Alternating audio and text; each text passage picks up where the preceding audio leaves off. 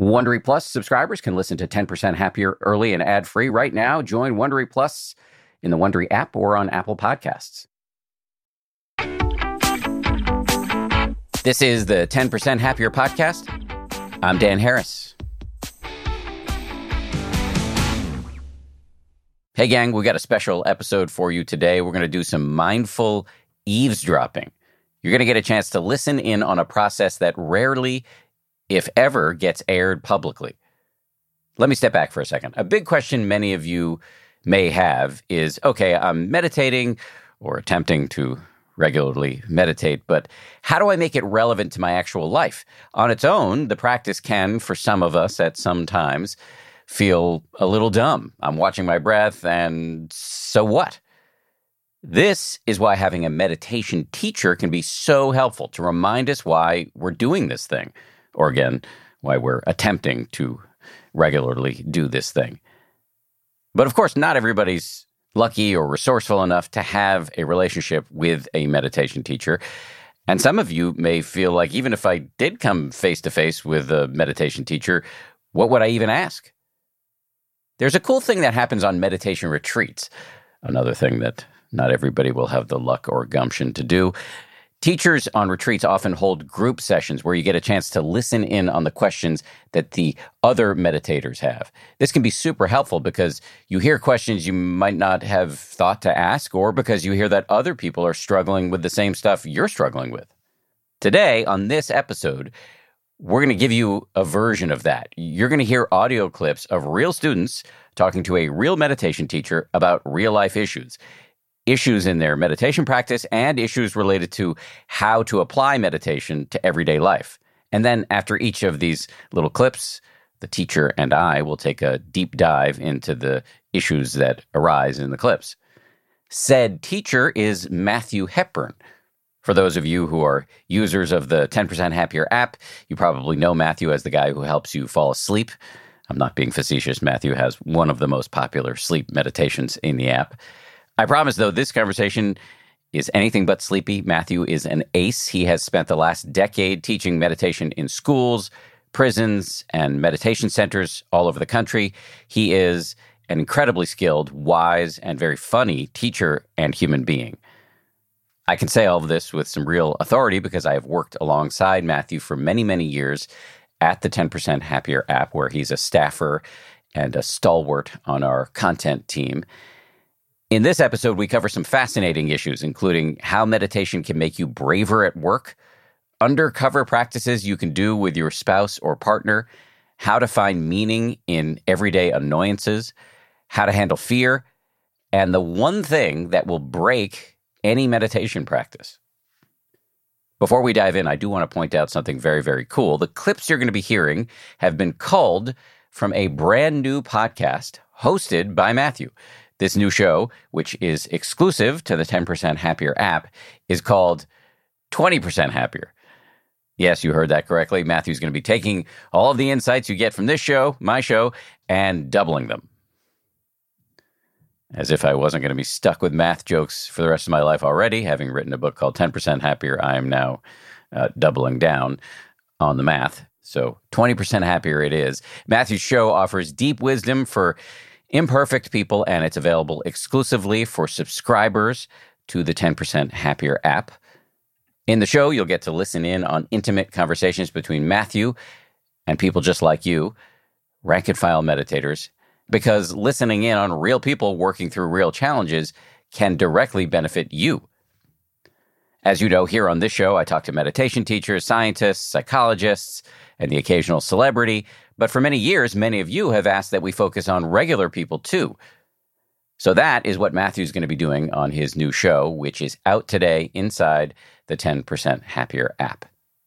So we'll get started with this episode, this special episode with Matthew, right after this. This show is brought to you by BetterHelp. I got to tell you, I feel so much better when I talk about my anxiety instead of keeping it bottled up.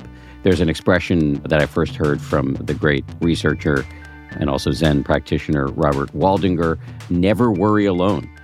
Our temptation many times is to keep it bottled up, but the data really show that the people who do the best in life, who live the longest and are the happiest, have strong relationships with people with whom they can talk about whatever's going on in their lives. And for me, therapy is part of that. If you're thinking of starting therapy, you might give BetterHelp a try. It's entirely online, designed to be convenient, flexible, and suited to your schedule. Get it off your chest with BetterHelp. Visit betterhelp.com/happier today to get 10% off your first month. That's BetterHelp, HELP.com/happier.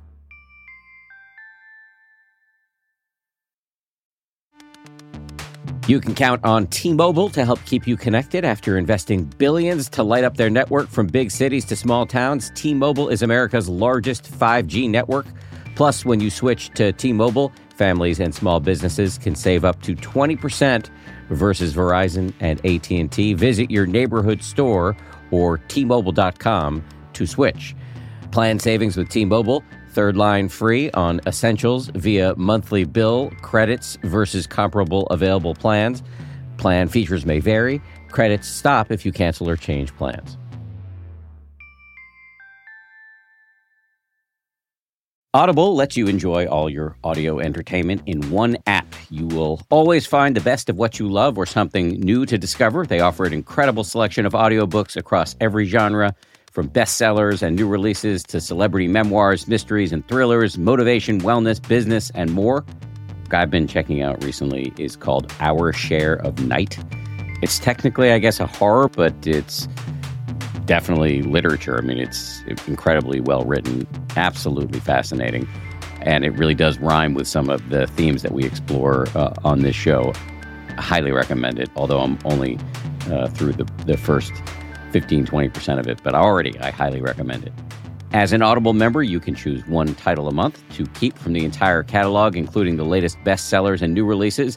New members can try Audible free for 30 days. Visit audible.com/10% or text 10% to 500-500. That's audible.com/10% or text 10% to 500-500 to try Audible free for 30 days. Audible.com/10%.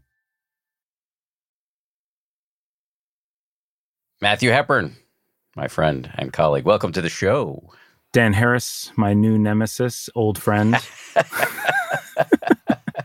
Wait, the nemesis is new? Haven't I been your Newman for a long time? Oh, I mean, I haven't been out about it, but now officially we're making it public.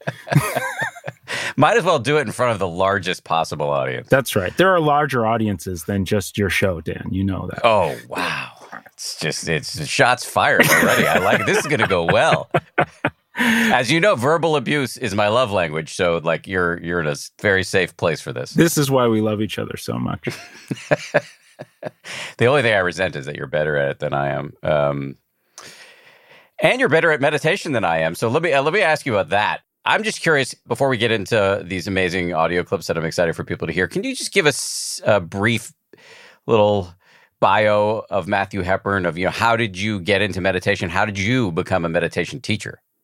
Yeah, well, it's interesting because when I think about this question, I can pick anywhere in my life as the place to start. I could start as I was just a very little kid and talk about my parents and the values that they had and how those things ended up contributing to where I am today. It's kind of an interesting story to have to tell, but if I were going to tell it to you today in a way that maybe is somewhat succinct and also represents some of my own path, I would say that when I was a young adult and the first year that I got to college, I felt like it was kind of a big, brave, and scary world out there. I felt like none of the adults knew anything that was going on, that I was sorely looking for mentors or people that I could trust to give me a clear sense of how to live well in the world, and that I didn't have a clear indication, a clear read on where I could take my cues on how to live a human life well. And that happened at the same time as I was going through a major, major identity crisis. I had known myself to be, first and foremost, a performance jazz pianist. And that's what I had gone to school on a scholarship for. And that identity was totally falling apart from me. And I was embroiled in a lot of self-criticism and self-hatred that can show up for kids who are going to art school. And I was looking for a new path and a new identity in the world. And so at the same time that I was having some major grief about the loss of my plans for my future, the loss of the elements of my own positive self-regard that I had relied on to help me feel good about how I moved through the world and who I was. At the same time, I was reading and listening to anything that I could get my hands on that could teach me about what other human beings before me had learned about how to live well. And so one of the things that I ran into was Buddhist teachings. I think the first thing I read was Hermann Hesse's Siddhartha. I was a kid. I was like 19 years old. It was a really kind of tender and new time in my life. And so for me, it was a very slow progression between that point in time where I was just getting introduced to these ideas that it was possible to look at your own interiority, to live a contemplative life, to make the subjective your primary interest and see how you're living and to learn from it and to build a new relationship to life. And it's been a long road from then to now. And it was a slow wading in. I started by meditating every once in a while, every couple weeks or something like that. Eventually, I started meditating for 5 minutes at a time every day. And slowly but surely along the way, every single thing that I learned seemed to come out useful in the proving ground of my own experimentation. And the more that I found that the meditation techniques I was trying were useful, the more time I invested in it. And it took quite some time, but eventually I decided to make a lot of sacrifices in my life, leave jobs so that I could sit long retreats and things like that. And one thing led to another. And now you just recently graduated from the Insight Meditation Society teacher training program. Yeah, I'm just coming out of this 4-year training program to train retreat teachers. And while I've been teaching meditation for the last decade, I'm a student first, and I'm really just kind of beginning my life and learning how to teach meditation and learning from my mentors about how to do it as best I can. When it comes to the training of meditation teachers, I often compare it to doctors. I live with a highly trained physician, and both of my parents were academic physicians. And, my wife did a year or two after college before going to med school, I think got an advanced degree in infectious diseases, and then did a sort of a pre-med set of courses, then went to med school for 4 years, then did residency 2 years, which was 3 years, and then did fellowship for 2 or 3 years. In other words, a lot of post-college training.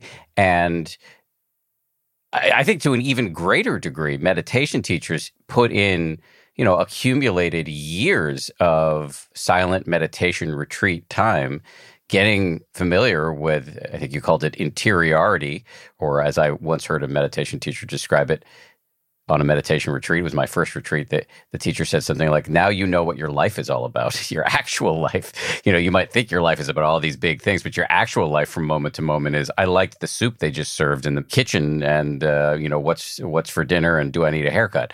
And getting more and more familiar with that inner landscape so that you can help people navigate their own. The training is intense. It's no small thing to do what you've done. I do have a question, though, along those lines, which is, what's so fascinating about this new project of yours, this new show, 20% Happier, is that you give people a glimpse into a relationship that I think most of us have never seen, either from the side of being a meditation student, and talking one-on-one with a teacher, or I think even fewer of us have experienced it from the side of being a meditation teacher. And what's so cool about the show is you put us in the shoes of both the student and the teacher. You take us inside your own mind as you're working with folks. So just before we start playing some of these clips, can you just say a few words about the nature of the teacher-student relationship in meditation and why it's so important? Whoa, geez. The most important relationship that happens in a meditator's world is their relationship to their own life. And that relationship is the one that yields all the potential wild successes that are possible of letting go of unnecessary misery making in our lives and actually experiencing a capacity for foundational well-being that we might not have thought was possible before. All that comes from a really incredibly intimate human relationship with our own lives. But at times, that relationship can get lonely.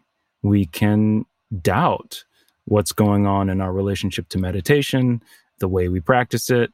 We can doubt whether it's even working for us. We can be confused about what to do next, what's the next step.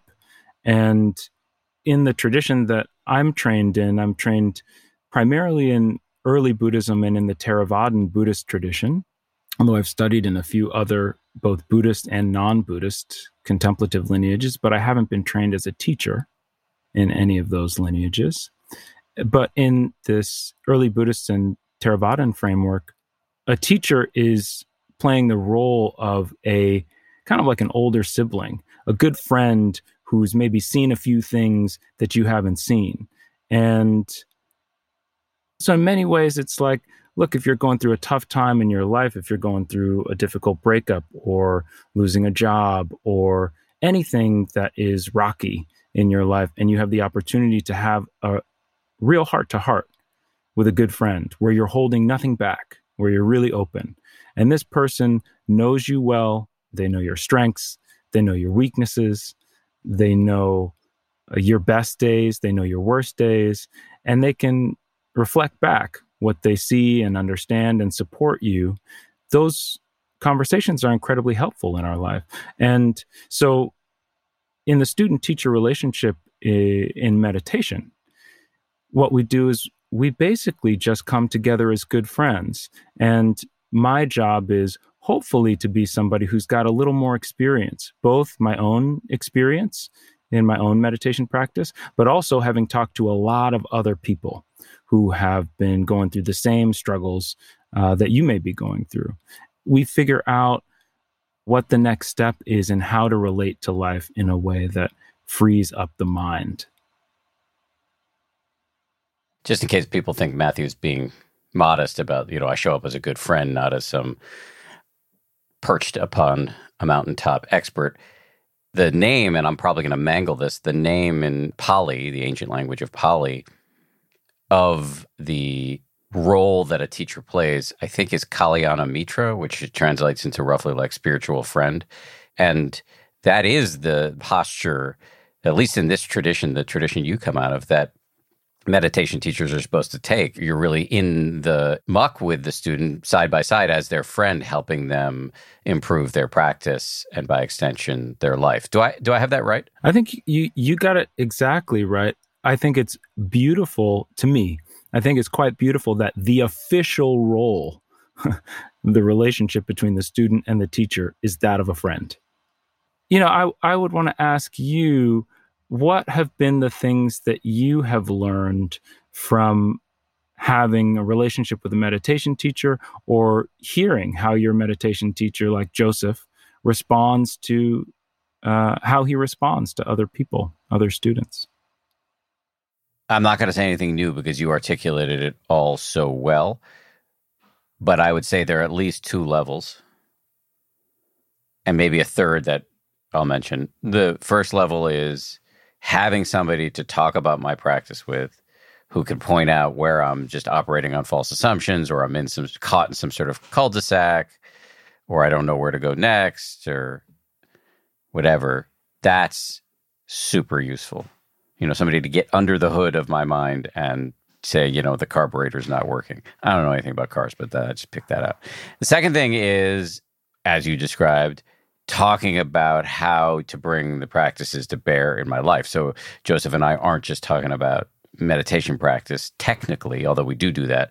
We're talking about how do I use it in various aspects of my life. And then the third thing that's been incredibly helpful, I have an unusual relationship with Joseph because he really is a friend and a business partner in a way. He's one of the founding teachers on the 10% Happier app. And I've been able to, and he just spent the weekend at our house. So I know him and I get to really watch him behave in many different contexts.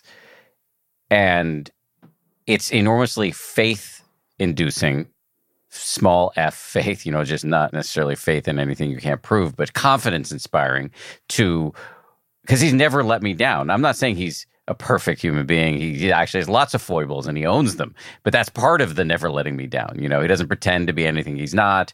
He really is pretty remarkable person though. And watching him, behave over all of these years, it gives me a lot of confidence that the practice isn't pointless. Granted, he's done it at a dosage that most of us are not going to achieve. He's been doing it for 55 years and spends 3 months every year in silent meditation. And so that's a pretty high dosage. But so I may not achieve Joseph levels of personal integrity, exquisiteness in my communications, et cetera, et cetera. I'm going to screw up a lot more than he does. But to know that I can put myself on that spectrum, on that trajectory gives me a lot of confidence that when I sit down on a cushion, I'm not wasting my time. So one last question before we dive into the clips. And again, you're really going to hear these sessions, which we've never done on the show before. So I'm excited for that. What's the difference between the type of work you do with your own meditation teachers and therapy? Well, what I would say the difference is that in meditation, like I said earlier, the active ingredient in the medicine is your relationship to life, and particularly is what you do when you're meditating. And in therapy, the active ingredient in what is therapeutic in therapy is the relationship between the therapist and the client in the midst of the session. And so when a meditation student comes to talk to me, I'm like a coach that's talking to them in the locker room after the game. And I'm going to say, get in there and try this next time and watch out for that. And in therapy, and I only know this from the client side, but I actually am a strong believer in the benefits of Western psychotherapy on its own, but also as a supplement to contemplative practice. And in therapy, the dialogue and the relationship in many modalities of therapy, particularly the psychodynamic modes, that's the medicine. And so you don't need to be leaving the therapy session and doing a meditation practice outside of it. Now, there's some psychotherapeutic modes like CBT and others where you have a whole set of exercises that you are doing outside the therapy. But these are some of the ways that it's different. And, one of the things that I joke about with my students is that when they come to see me, they don't have to rehash their life narrative. They don't have to tell me about their mom. They don't have to tell me about their family history, right? What we're looking at is their relationship to life here and now in immediacy, not trying to understand what's happened in the past and how that affects this moment, but trying to understand what's our relationship to the present moment and how that affects this moment and future moments. That's really helpful. Much more of my conversation with Matthew Hepburn right after this. The weather's getting warmer. Time to ditch my jackets and sweaters for shorts and tees. I used to waste my money on clothing that would only last one season. That was until I found Quince. Now I've got high-quality pieces that never go out of style that I will be wearing year after year. Quince has all the seasonal must-haves like 100% European linen shirts from $30, performance polos, and versatile flow-knit activewear. The best part, all Quince items are priced 50 to 80% less than similar brands. By partnering directly with top factories, Quince cuts out the cost of the middleman and passes the savings on to us. And Quince only works with factories that use safe, ethical, and responsible manufacturing practices, along with premium fabrics and finishes. I just made a big order at quince.com. I got 2 pairs of sweatpants that I've just had for like a week, and I already love them. I'm wearing them all the time. Sweatpants are a huge deal to me because I work from home and I want to look reasonably good, in front of my wife and stuff, but I want to be comfortable. And the Quince sweatpants do the trick.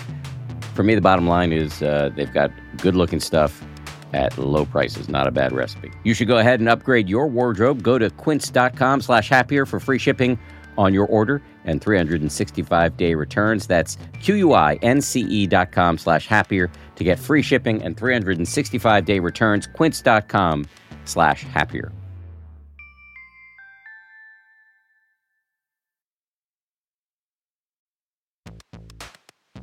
We're driven by the search for better. But when it comes to hiring, the best way to search for a candidate isn't to search at all. Don't search, match with Indeed.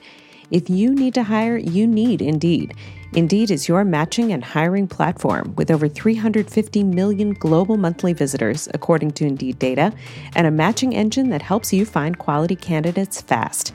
Ditch the busy work. Use Indeed for scheduling, screening, and messaging so you can connect with candidates faster.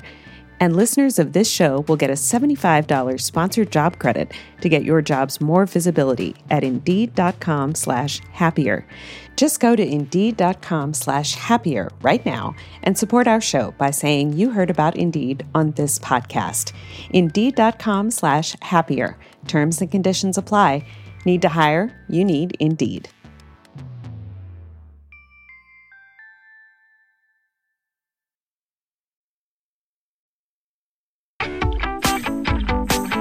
So I actually have more questions about the difference between therapy and working with a meditation teacher, but I'm going to let those flow out of the clips we're going to hear. So let's dive in and start listening to some of these clips. The first one is this first bit of eavesdropping we get to do here is on a conversation between you and a student named Jacqueline. Can you give us some context before we actually listen? Okay, so in this clip, Jacqueline's telling me about a moment where she tried to use her budding meditation practice to help her in a pinch. She was riding in the car with her boyfriend and got a really difficult phone call from a family member who she has a somewhat contentious relationship with. And she tried to use a technique called RAIN. This is an acronym, RAIN. And this is a meditation technique that was developed, I believe, by Michelle McDonald, a meditation teacher, and has been made very broadly popular by Tara Brach. And so Jacqueline is explaining to me what's happened as she's tried to use this technique, RAIN, and it doesn't seem to have worked so well for her. And just to say, RAIN stands for recognize, allow, investigate, and N can either be non-identification or nurture, I believe. And so it's a little kind of checklist you can run through in the midst of some sort of emotional storm. One of the things that I heard you say there was that you used the word that you felt like you failed because you weren't able to get yourself to feel better and get back into that headspace. And I could hear as I listened to you that you were employing RAIN as a tool, as a means to try to feel different than you were feeling in the moment. And that is the one thing that will break any meditative tool. Oh, no. Okay, continue. Unpack for me, please.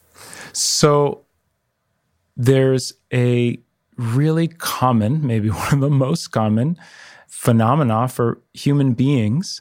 Every day, we're swinging back and forth between experiences that we like and experiences we don't like, and some experiences that we don't really care about very much, right? Mm-hmm.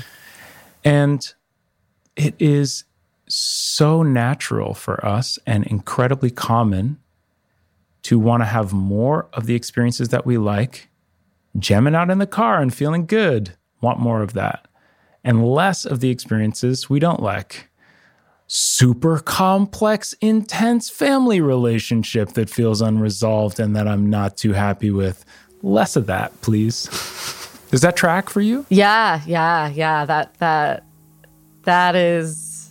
That makes a lot of sense, and it's pretty reorienting. It's like, how human, right? This is what we all do. I love that clip. And it reminds me of a lesson I had to learn and still have to learn all the time, which is that meditation isn't about feeling a certain way. It is about feeling whatever you're feeling clearly so that your emotions, feelings, thoughts, urges, etc. aren't owning you all the time. I mean, this is, I think, something that we all have to learn again and again. And it's a subtle shift in attitude. And like I said to Jacqueline in this moment, right? It's like, how human. We hear that meditation is supposed to reduce stress. So then we feel stressed and we try and employ meditation so we don't feel stressed anymore. I mean, that seems like pretty straightforward. That's how most people go about it. It's how most people do go about it. But the trouble is that meditation, instead of being a tool in our hand that we can use to, and this is going to be a strange mixed metaphor, I can feel it already, it's going to be a tool in our hand we can use to become more connected and aware of our present moment experience. It turns from a tool to a weapon, and we use it to fight the present moment experience that we don't want to have. And as soon as that happens, it starts to lose all its power and its function, unfortunately. And all the meditation techniques that have worked so well for us in the past seem to come up short. And we're stuck usually just adding fuel to the fire of whatever difficult experience we're going through. So, but you're asking us to overcome millennia of evolution here, where we are sort of reflexively going for the pleasant stuff, recoiling in the face of the unpleasant stuff, and numbing out in the face of anything we find neutral. Those are the three habitual responses. You're calling for us to do this radical move of just like hanging out with whatever's there. How do we learn how to do that on the regular? You know, it's actually, I was having a conversation with another student of mine in a one-on-one conversation, and he said something that really cracked me up. And he was encapsulating his entire understanding up to this point of meditation practice. And he said, you know what I really understand that I'm doing with all of this is moment by moment, I'm basically just giving a big FU to evolution. And he said, I'm taking it a moment at a time, and I'm saying, I'm not going to follow the evolutionary response to whatever the present stimuli is. So if it's an email that feels threatening, I'm not going to go caveman saber-toothed tiger on this thing. And I'm just going to take that one moment and see if I can connect with a sense of, one, agency to make a choice in how I respond, and two, my core values, what matters to me the most, how I actually want to show up in the world. And so, you know, the answer to your question is you can't just flip off, you know, any of the either culturally ingrained habits or evolutionarily inherited habits that you may have developed, but you can take it a single moment at a time and try to have a different relationship to experience than the inner urge tells you that you should have. Well said. Respond, not react. It's the only meditation cliche I actually like. As I have said before, if I wasn't so afraid of pain, I would get it tattooed somewhere on my body. Saeed, he's the star of this next clip. Can you give us a little context before we listen? Well, this conversation you'll hear, I think, really hits a personal note with me. I'll just say something, you know, about why actually to start. When I was getting really heavy into meditation practice, studying Buddhism, and I wanted to spend more and more and more time studying intensively on retreat and less time on the other things in my life, there was a point at which probably I would have run off and joined a monastery, you know, shaved my head, put on robes, and not come back. There was a point where I had that orientation. And a handful of my close friends did exactly that. And some of them are still in robes to this day. And I was in a different life situation. I was one of those statistics that left college just after the financial explosion in 2008. And I graduated with over six figures of student debt. And so I spent this period of time where I was falling in love with Dhamma practice and wanting to spend all my time on retreat and needing to hold down a job or multiple jobs in order to make payments on all my privately held student loans. And so it forced me to do something which I really would have avoided, frankly, which is to figure out a balance between being a working stiff and being a Dharma bum, having the heart of a Dharma bum and the schedule of a working stiff. And Saeed is asking me a question in this clip about how it can be possible to train ourselves systematically to be more sensitive, more attuned, more open, and more aware of what's happening in our lives, even if it's painful and difficult, when we hold high pressure, jobs, when we hold a lot of responsibilities, where we may be working in a corporate setting where other people don't value being open and attuned to one's emotions maybe so much as we personally do. And so he asked me this question about how to hold that tension. Let's listen. I think working in somewhat of a corporate setting, somewhere where you're sort of like, you sort of have to put shit away in order to get shit done. It could feel dangerous to like exist in those spaces like that. Mm-hmm. It can feel dangerous to exist in a space like a corporate setting and feel like I'm going to be a person who feels everything all the time, because that can inhibit your work. It could feel like it's slowing the process down. People may not have enough time to like make space for that. You could just be the weird guy who feels everything. Yeah. Oh my God. I mean, I can really relate. How long did it take you, do you think, to develop that balance? Well, let me just say first and foremost, I'm not done. I'm not done. It's a work in progress. Okay. I think that after about 4 years of real intensive, 5 years of really like going for it and making this a priority, I probably made like 3 or 4 like very memorable mistakes around figuring out this balance of being too wound up around work or too open at work.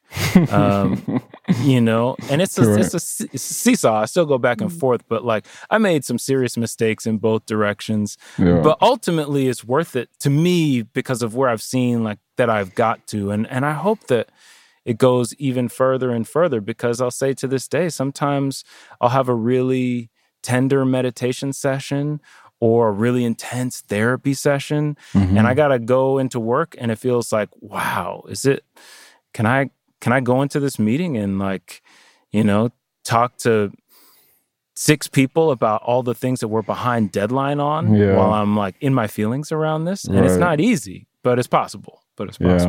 Yeah. Whew. Yeah. Yeah, that is something that I want for myself. I want to be able to strike that balance. A million questions here, but I do want to point out one thing that some listeners will have picked up on, which is that you guys are not talking, at least not specifically, about meditation there. No, we're talking about what it means to live a more meditative life. The more that you meditate, the more that your relationship to life changes, the more that when things happen that are difficult, you actually don't have the impulse to completely shut that down. You actually want to be attuned to how it feels when somebody says something to you that's off, right? That just hits different and doesn't feel quite right. And that attunement will clarify how you interact with that person in the next few moments. If you shut it down and just keep moving, you don't learn from that moment in that relationship as thoroughly as you might when you are more open, aware, clear-minded, and attuned. And so as we meditate, we live in a more meditative way. And so when students are coming to talk to me, sometimes we're talking about what's happening when you're sitting down with your eyes closed, but most of the time we're just talking about life and how to live life in a way that's much more aligned with what we're learning through our meditation practice. Let's talk about work. I know you have to hurl yourself into the lotus position every time you and I are in a meeting together because I'm so stressful, so stress-inducing. But there are people out there who are worse. And many people listening to the show may feel like they're working in environments where it would be dangerous to be more mindful, more sensitive, more open, more compassionate in the workplace because it's, dog eat dog. Mm-hmm. What would you say to people like that? You probably, if you're in a workplace like that, you know how to move strategically in political ways in your organization. Probably. I say that as somebody who has had to do that. And what I would say is you employ your development in mindfulness or your spiritual development, you employ that strategically as well, right? And so you know the relationships at your work that feel the most threatened by a steep power imbalance and where there's a personality clash.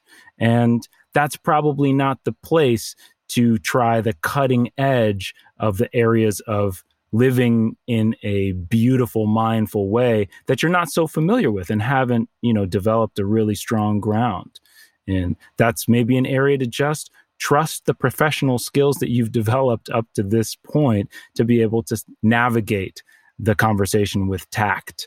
And there are other places when maybe you are responding to an email where you've got a little bit more space and you can say, okay, let me stop. Let me slow down before I fire this response off and actually see if what I'm about to write is really in line with how I want to speak and the impact that I want to have in the world. And just get quiet for a moment, right? And those little moments that you take in the areas that feel safe are actually going to snowball. Those little moments are going to snowball, and you're going to find more moments where you actually want to work in line with who you are and your values and work in integrity.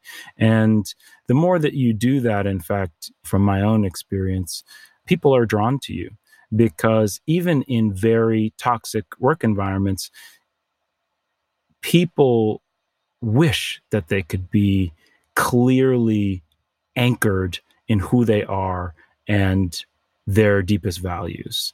And if they see that somebody is bullying folks at work and that there's a person who can't be bullied, that's really inspiring. I have many moments in my own history at work of, through my own bravery that's been developed in my meditation practice, being willing to give really difficult feedback to people who were a lot higher up on the ladder than I was. And I don't know that I could have done it in a way that would have been so skillful without my meditation practice. But the outcome was that both that person, but also people laterally to me, were very appreciative of being able to be brave and to speak up. And so, our meditation practice doesn't just make us soft and susceptible to being caught up in our feelings when we're at work. It also makes us more attuned to when something's not going right and we actually need to speak up. And all of those outcomes of meditation practice don't just benefit us, but they improve our workplace in general for the people alongside us, above us, below us. What is the mechanism by which meditation might boost our bravery quotient? Well, I think the number one thing is that bravery is just being willing to feel fear and take action. And through meditation, we can, if we're willing, feel fear and develop a relationship to it that is unafraid to feel it. When we are afraid to feel fear, we will be afraid to act in any way that confronts the source of what we're afraid of. And if, you've taken some time to even just sit for 10 minutes and feel anxiety and not fight it, after that meditation, you're going to feel a little bit less like that anxiety owns you, like it's driving the bus in your life, that it needs to make all the choices for you. And so if you've got a, problematic relationship at work and you haven't said anything about it, and all of a sudden you get anxious about what's going on, if you've meditated with that anxiety, you actually may feel some empowerment to say, you want to know what? I'm really anxious about how this conversation might go, but anxiety doesn't run my life anymore. And I'm going to try and say something and see how it goes. It reminds me, right before the pandemic, I had a meeting with one of my bosses where I needed to go in and give some really hard feedback. And I was incredibly anxious and angry about it for a while.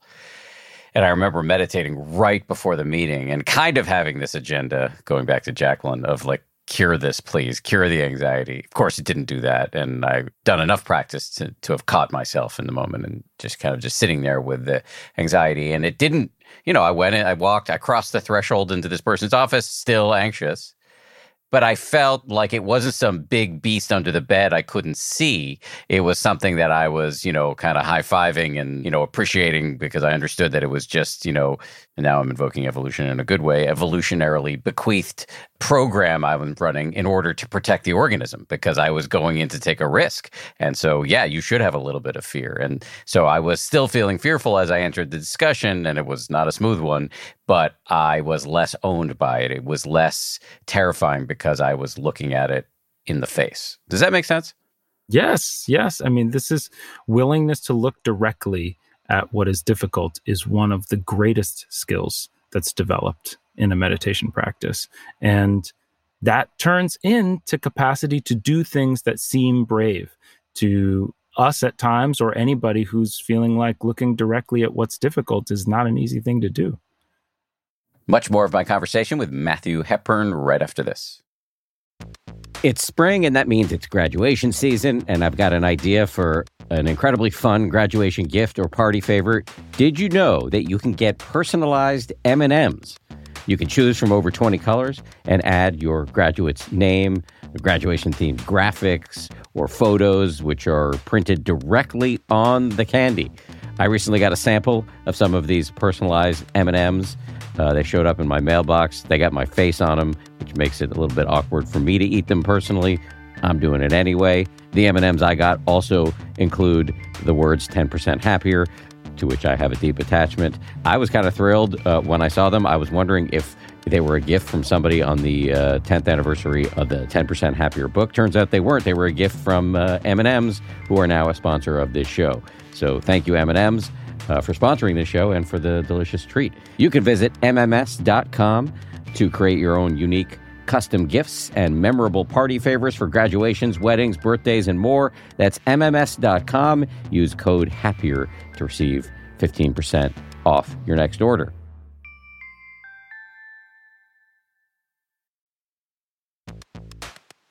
I love cats. I make no secret of that. We've got 4 cats. But here's the thing about felines. They poop a lot.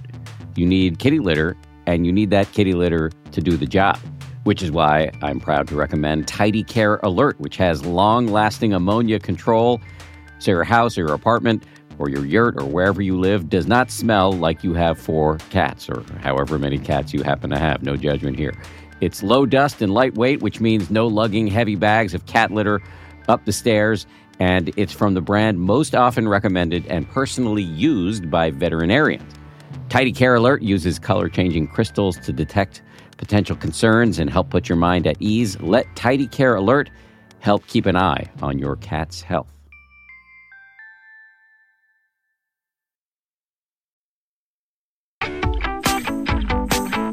We've been talking about how work can be stressful.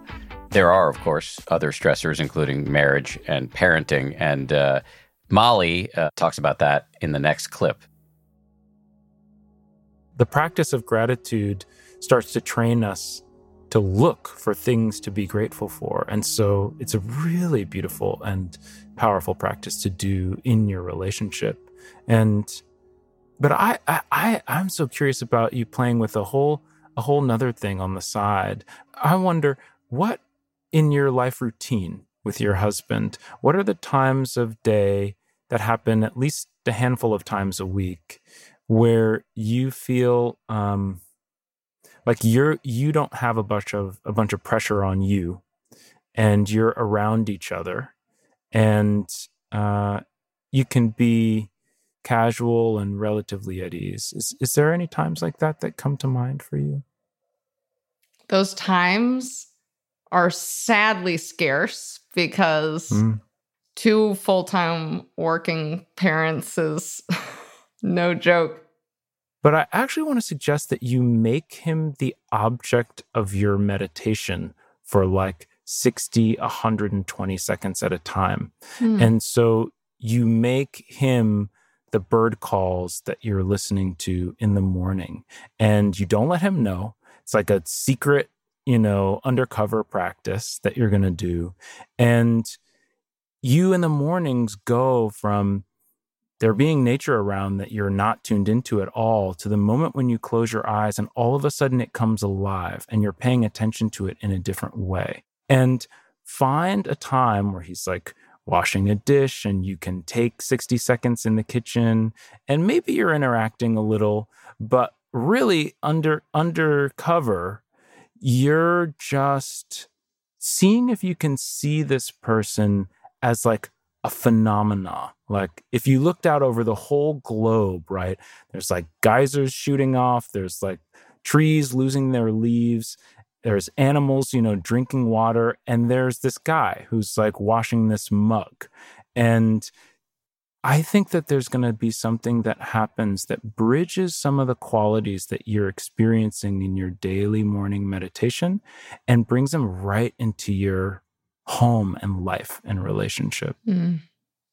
That's very interesting thought. I've never considered making a person the object of my meditation, but it's very interesting because what you're asking me to do is what I naturally do for my daughter because she is a phenomenon in my home. But so is my husband. I just don't think of him in that way anymore.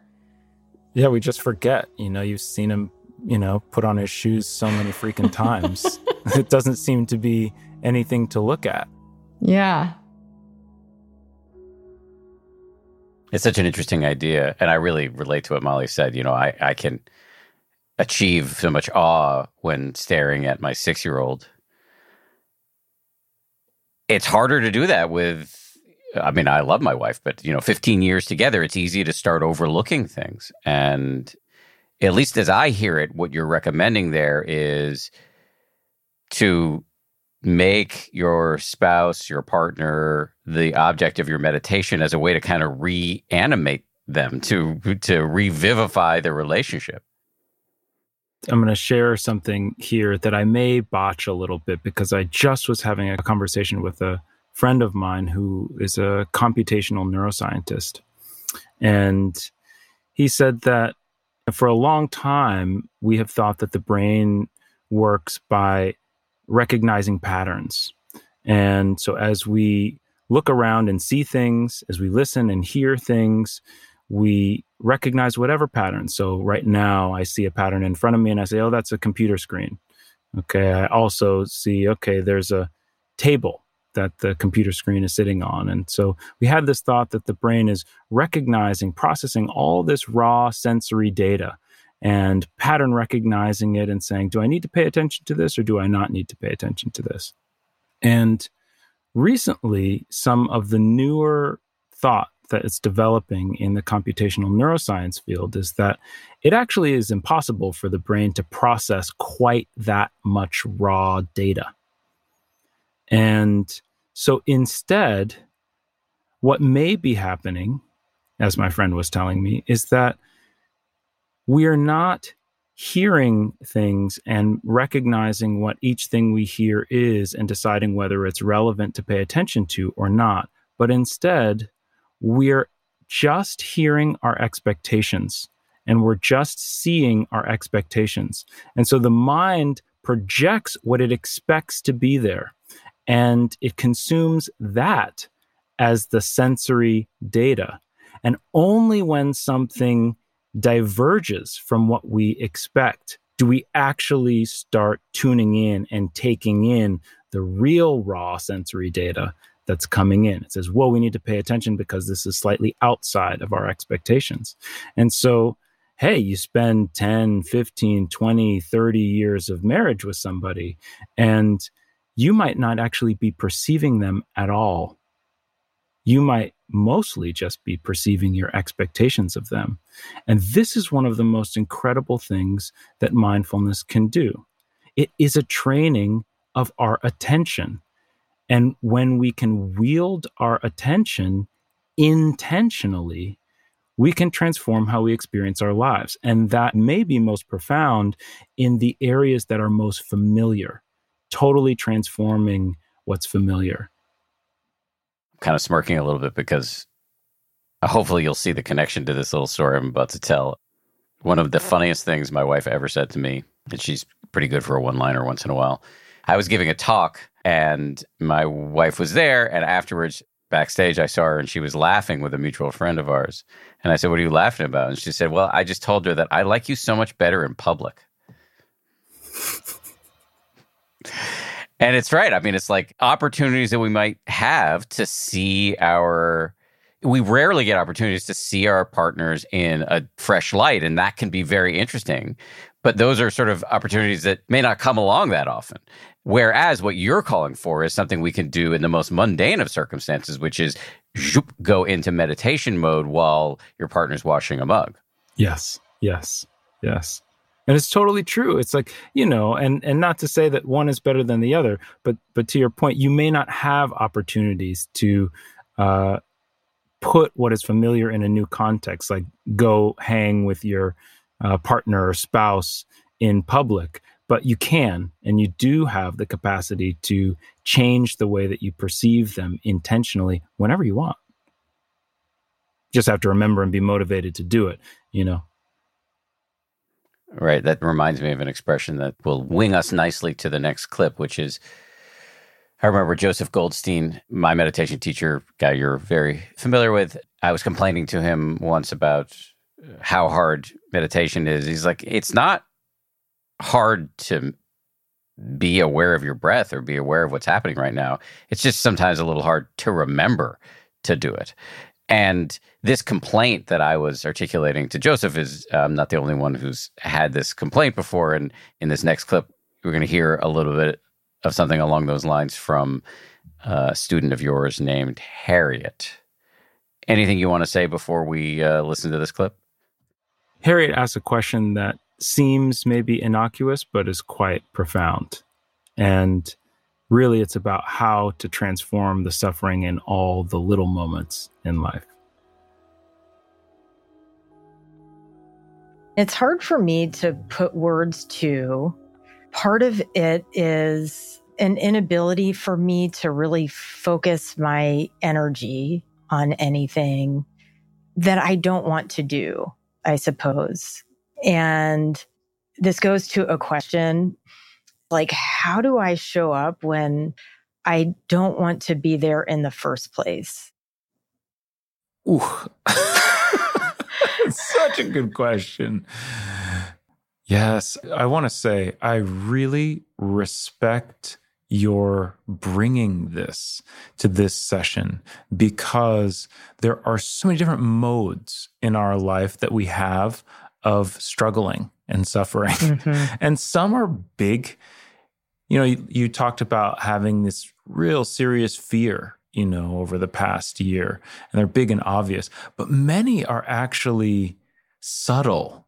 And it's like the suffering of 1,000 paper cuts.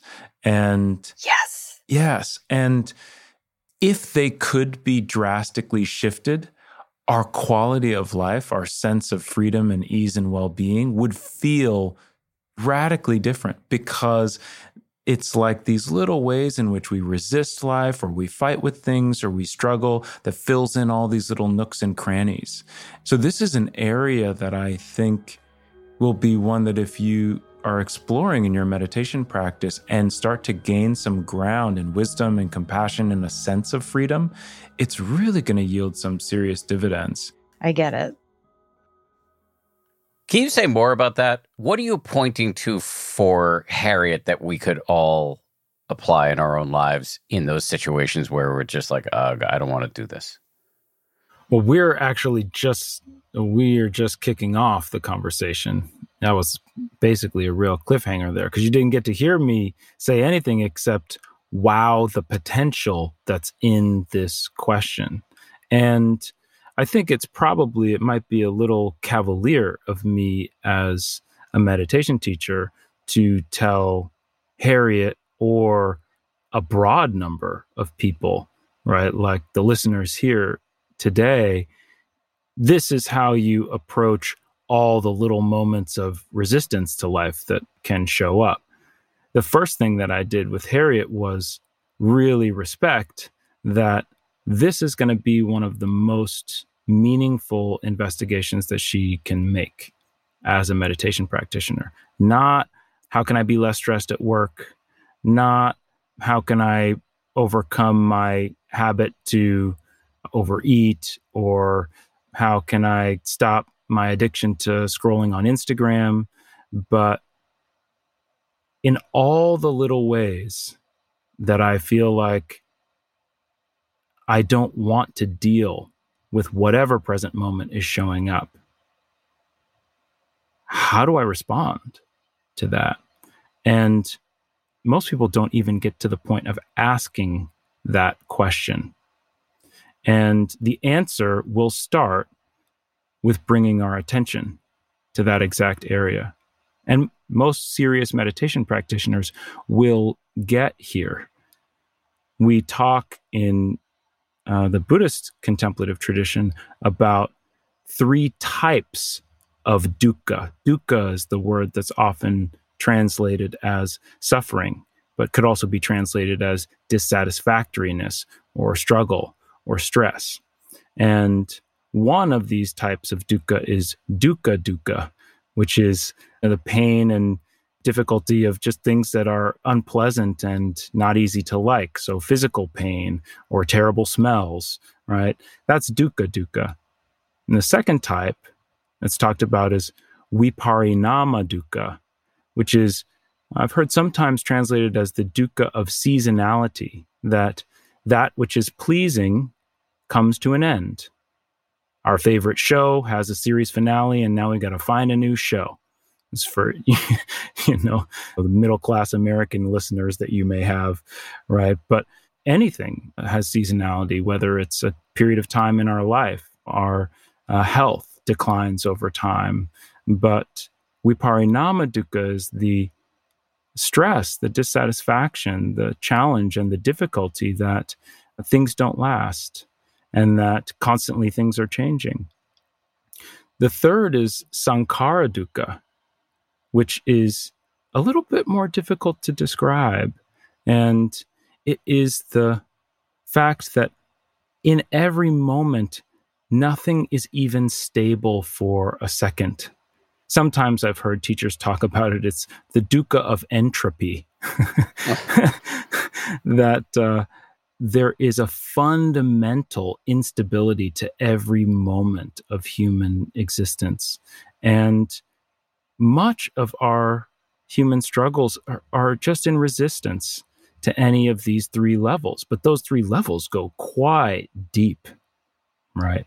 And if we start to pay attention to any degree that we're struggling with anything from the bad smell to the loss of something that we love, but even to just the fact that we've got to keep up with the constantly shifting sands of the present moment, right? When we start to pay attention to those struggles and see, how can I not resist this anymore? What might it be like actually to live in harmony with this? That opens a potential for non-conflict with life that is way deeper than we might have ever imagined. And so as I hear Harriet asking this question, I hear a student that's on the cusp of some real potential depth. And so the place that I start as a teacher is commending her exploration and saying, hey, this rabbit hole goes pretty deep, and it can get quite profound. And so this is a place for you to dig into. Reminds me of another expression from the aforementioned Joseph Goldstein, which is, he's got all these little Joseph-isms, little phrases he uses. And one of them is struggle as a feedback. Noticing when you're struggling or resisting whatever's happening right now. And that should be a little bell to wake you up that there's something you need to be mindful of. Does that resonate for you? It resonates for me so much. It's like, it's a perfect articulation. I can't even add anything onto that. But it's I've actually heard a mutual friend, colleague of ours, Jeff Warren, talk about one of his favorite ways to meditate is just simply to pay attention to if there's any resistance of any kind and just try and open. Right. And that's like a formal meditation practice that's built on that same sensibility that Joseph is talking about. And so it's one of the things that as we develop a true love for contemplative practice and we see the true potential for a sense of ease and freedom at any moment in life, this is one of the things that all of us become really attuned to is, if I just notice any type of struggle, no matter how subtle, it wakes me up. It makes me come alive. It makes me want to see if I can feel a new way to relate to this moment that's actually in harmony with things. It's not fighting with things. It's actually at ease. Yeah. Not hard to do, just hard to remember to do. Another clip here is from Michael. Why don't you set it up for us? In this clip, Michael is a really dedicated meditation practitioner who is holding a tremendous amount of responsibility in his life, particularly as a physician who is holding life and death in his hands on a day-to-day basis. And through his meditation, he's been digging into feeling the weight and the struggle with meeting the life situation that he lives through day in, day out. And the way he talks about what he's starting to uncover in seeing his relationship to these responsibilities is quite brave. The thing about when you get kind of deeper in practice, and I don't know where I am in practice, I don't think about that much, but like when you start to unravel some things, emotions get trickier, they get more sinister, they get more insidious. And Yes. And so it's harder to figure out how things are operating. And underneath all those is fear, Yes. like, what am I afraid of? What does this striving help me feel safe from? Yes. And that's a question that has been difficult to answer because when I look deeper, it feels like I'm afraid of everything. I'm afraid of loss, losing the security. Obviously, life and death. I see death all the time. Not being successful, not making people proud, not being a good meditator. I mean, there's all this fear. It just so that's what underlies everything, I think, and that's what creates the drive. But I don't know if that's just me rationalizing and not feeling it, or not going deeper to feel what's really happening, or if that's indeed what is happening. What happens when you let people down? Hopelessness, profound, and the thing about the space I operate in geriatrics, there's always an end. That's the one thing that's not unique. We all pass, from these physical bodies. So letting people down is very complicated. The profound feeling is hopelessness. And that's a dangerous one to get lost in. Yes. This insignificance, like, it doesn't matter what I do any day. Anyway, I say that sometimes on really bad days, but it's like, it does matter. Every moment matters. And I know that, but that's what the fear and the letting people down results in.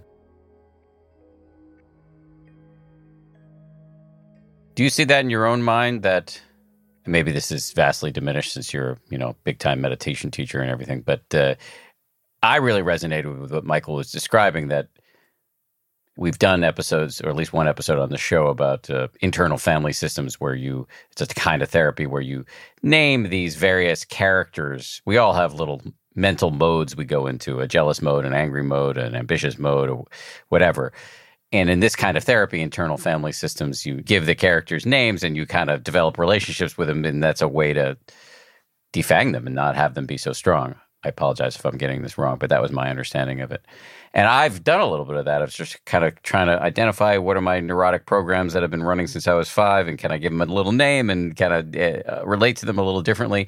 And it took me a little while to see this, but underneath all of them is actually something that I haven't given a name to because I can't make it cute, which is fear. Mm-hmm. And so I really resonate with what Michael said, but I'm wondering, are Michael and I alone on this, or have you seen that in your own mind too? What is this thing that you mentioned? You said it's called fear? I don't know about that.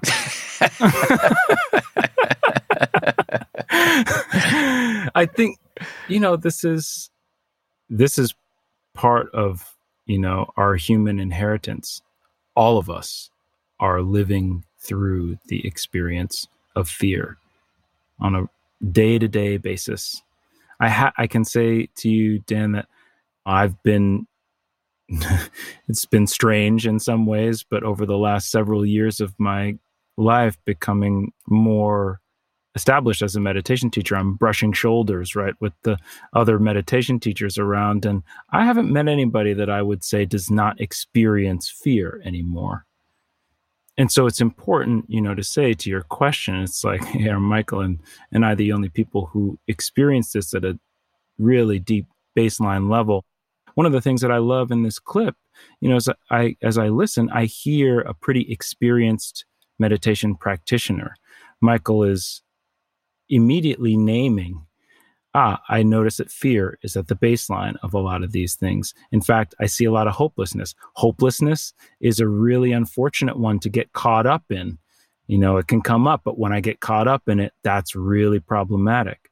When we start to be unafraid to name and recognize the way that these very difficult emotions and experiences come up in our lives, then all of a sudden we have the power to actually establish a relationship with them that doesn't feel consumed by them. And that's probably one of the most beneficial things that IFS does. I don't know it well, but many of my friends are either IFS therapists or have done the therapy.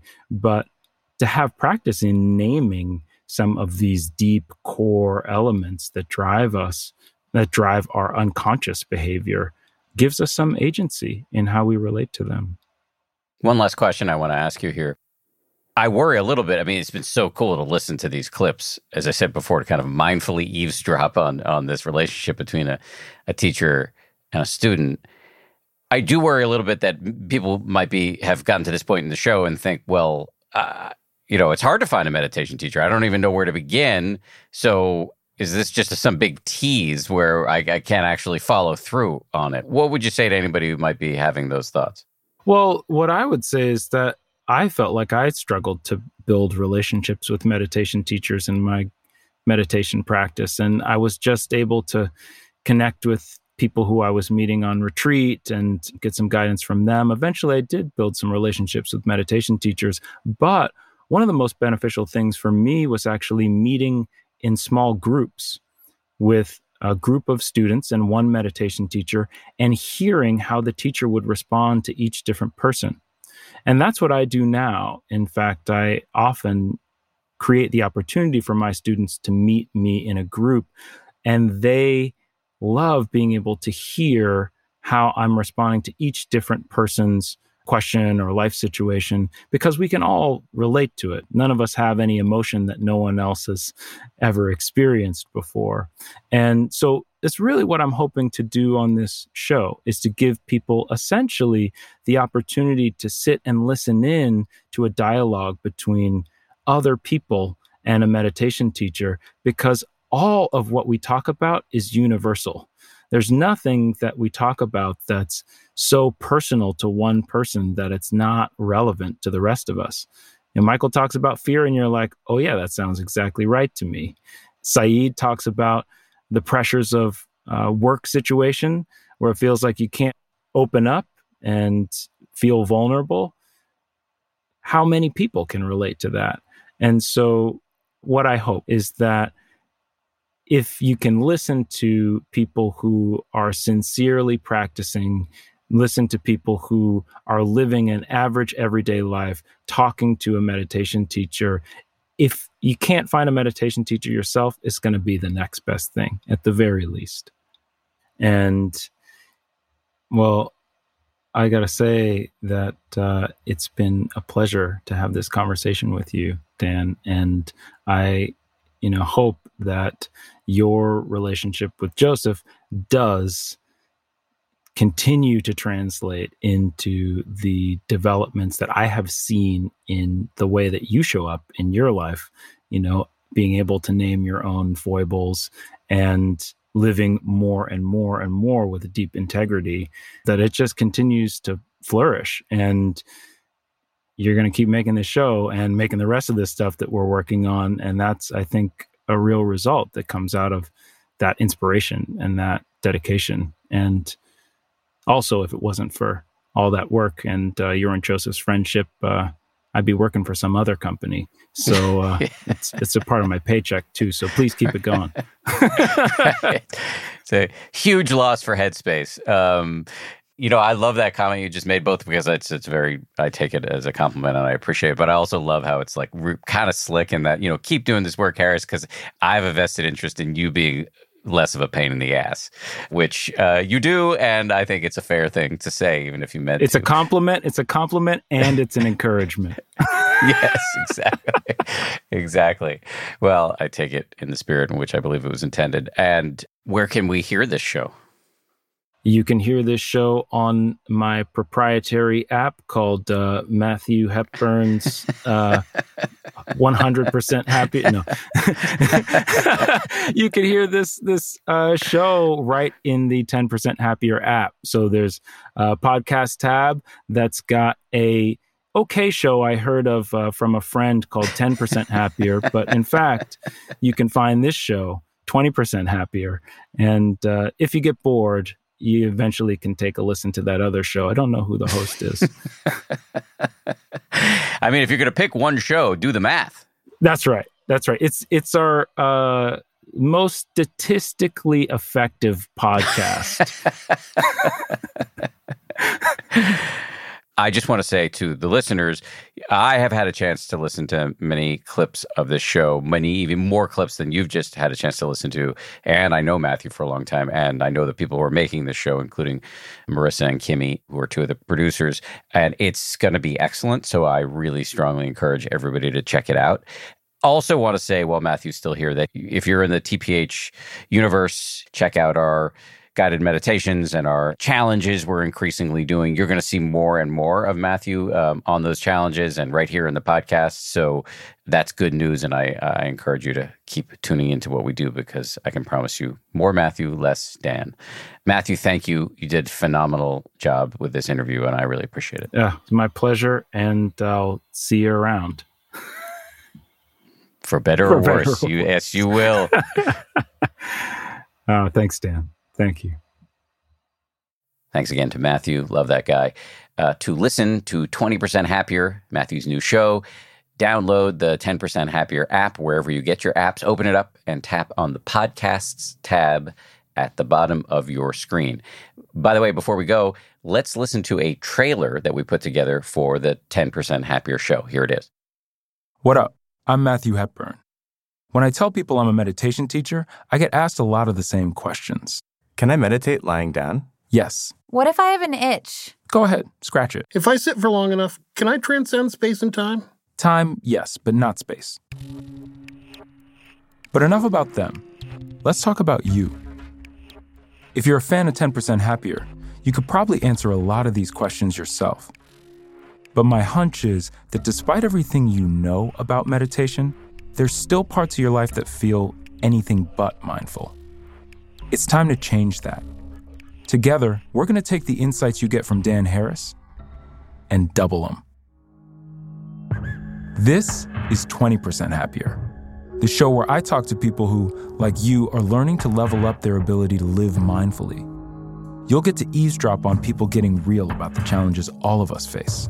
I am going to work every day with my mind in chaos. Every day I am getting up and trying the best I can, and every night I go to bed feeling like I failed. I'm just waiting for the next bad thing to happen. It feels like I'm afraid of everything. And you'll hear how through meditation, those challenges are transformed. I feel just incredible lightness, like a welling up of joy. It was like I had this permission to enjoy it. All of me is welcome. I have good intentions, like I want to do good in the world. I'm going to forgive myself so I can be happy.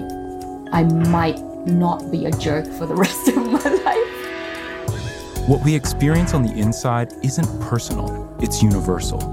So seeing how someone else goes from stuck to unstuck can be a template for your own breakthrough. In fact, meditation teachers go out of their way to give students this opportunity. And it's my favorite part of my job. I'm here to help you see what's actually possible for you. I want to push you to take a kind and unintimidated look at what gets in your way and embrace the imperfect. And together, we'll have fun with the messy stuff that makes us all human. I haven't done a session with a meditation teacher, but I started virtual therapy this year. Okay, well, you don't have to tell me about your mother if you don't want to. The good thing about meditation is it's simple. The unfortunate thing is that it's not easy. Simple but not easy describes my experience, yes. Yo, that's yes. it. So that it's less about how much of this can you endure and much more about how much do you just want to do it. Yo, I couldn't have said it better myself. I mean, you just think, from my perspective as a meditation teacher, do I want people coming to meditation thinking about it as how much of this can I endure? It doesn't matter if you're just starting out or if you've already tasted Nibbana. When you see that what's been holding you back doesn't have to hold you back anymore, everything shifts. So let's get started. Listen to 20% Happier today. To listen to 20% Happier, download the 10% Happier app wherever you get your apps and tap on the podcast tab. Come kick it with us. The show's going to be great. Go check it out. Today's show was guest produced by the 20% Happier production team, Marissa Schneiderman and Kimmy Regler, two aces. And as always, I'll shout out our regular team, Samuel Johns, Gabrielle Zuckerman, DJ Kashmir, Justine Davey, Kim Bikema, Maria Wertel, and Jen Poyant, with audio engineering from Ultraviolet Audio. We'll see you in a few days for a fresh episode.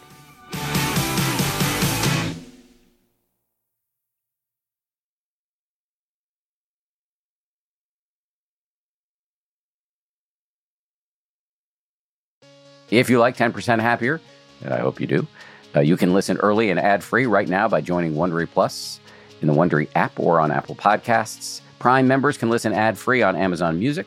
Before you go, tell us about yourself by filling out a short survey at Wondery.com/survey. Support for this podcast and the following message come from Corient. Corient provides wealth management services centered around you. They focus on exceeding your expectations and simplifying your life. Corient has been helping high achievers just like you enjoy their lives more fully, preserve their wealth, and provide for the people, causes, and communities they care about. As one of the largest integrated fee-only registered investment advisors in the U.S., Corient has deeply experienced teams in 23 strategic locations. Corient has extensive knowledge spanning the full spectrum of planning, investing, lending, and money management disciplines. Leverage Corient's exclusive network of experts to craft custom solutions designed to help you reach your financial goals, no matter how complex they may be. Real wealth requires real solutions. For more information, connect with a wealth advisor today at Corient.com. That's Corient.com. Corient.com. For more than 2 centuries, the White House has been the stage for some of the most dramatic scenes in American history. Inspired by the hit podcast American History Tellers, Wondery and William Morrow present the new book, The Hidden History of the White House. Each chapter will bring you inside the fierce power struggles, the world-altering decisions, and shocking scandals that have shaped our nation. You'll be there when the very foundations of the White House are laid in 1792, and you'll watch as the British burn it down in 1814. Then you'll hear the intimate conversations between FDR and Winston Churchill as they make plans to defeat Nazi forces in 1941. And you'll be in the Situation Room when President Barack Obama approves the raid to bring down the most infamous terrorist in American history. Pre-order The Hidden History of the White House now in hardcover or digital editions wherever you get your books.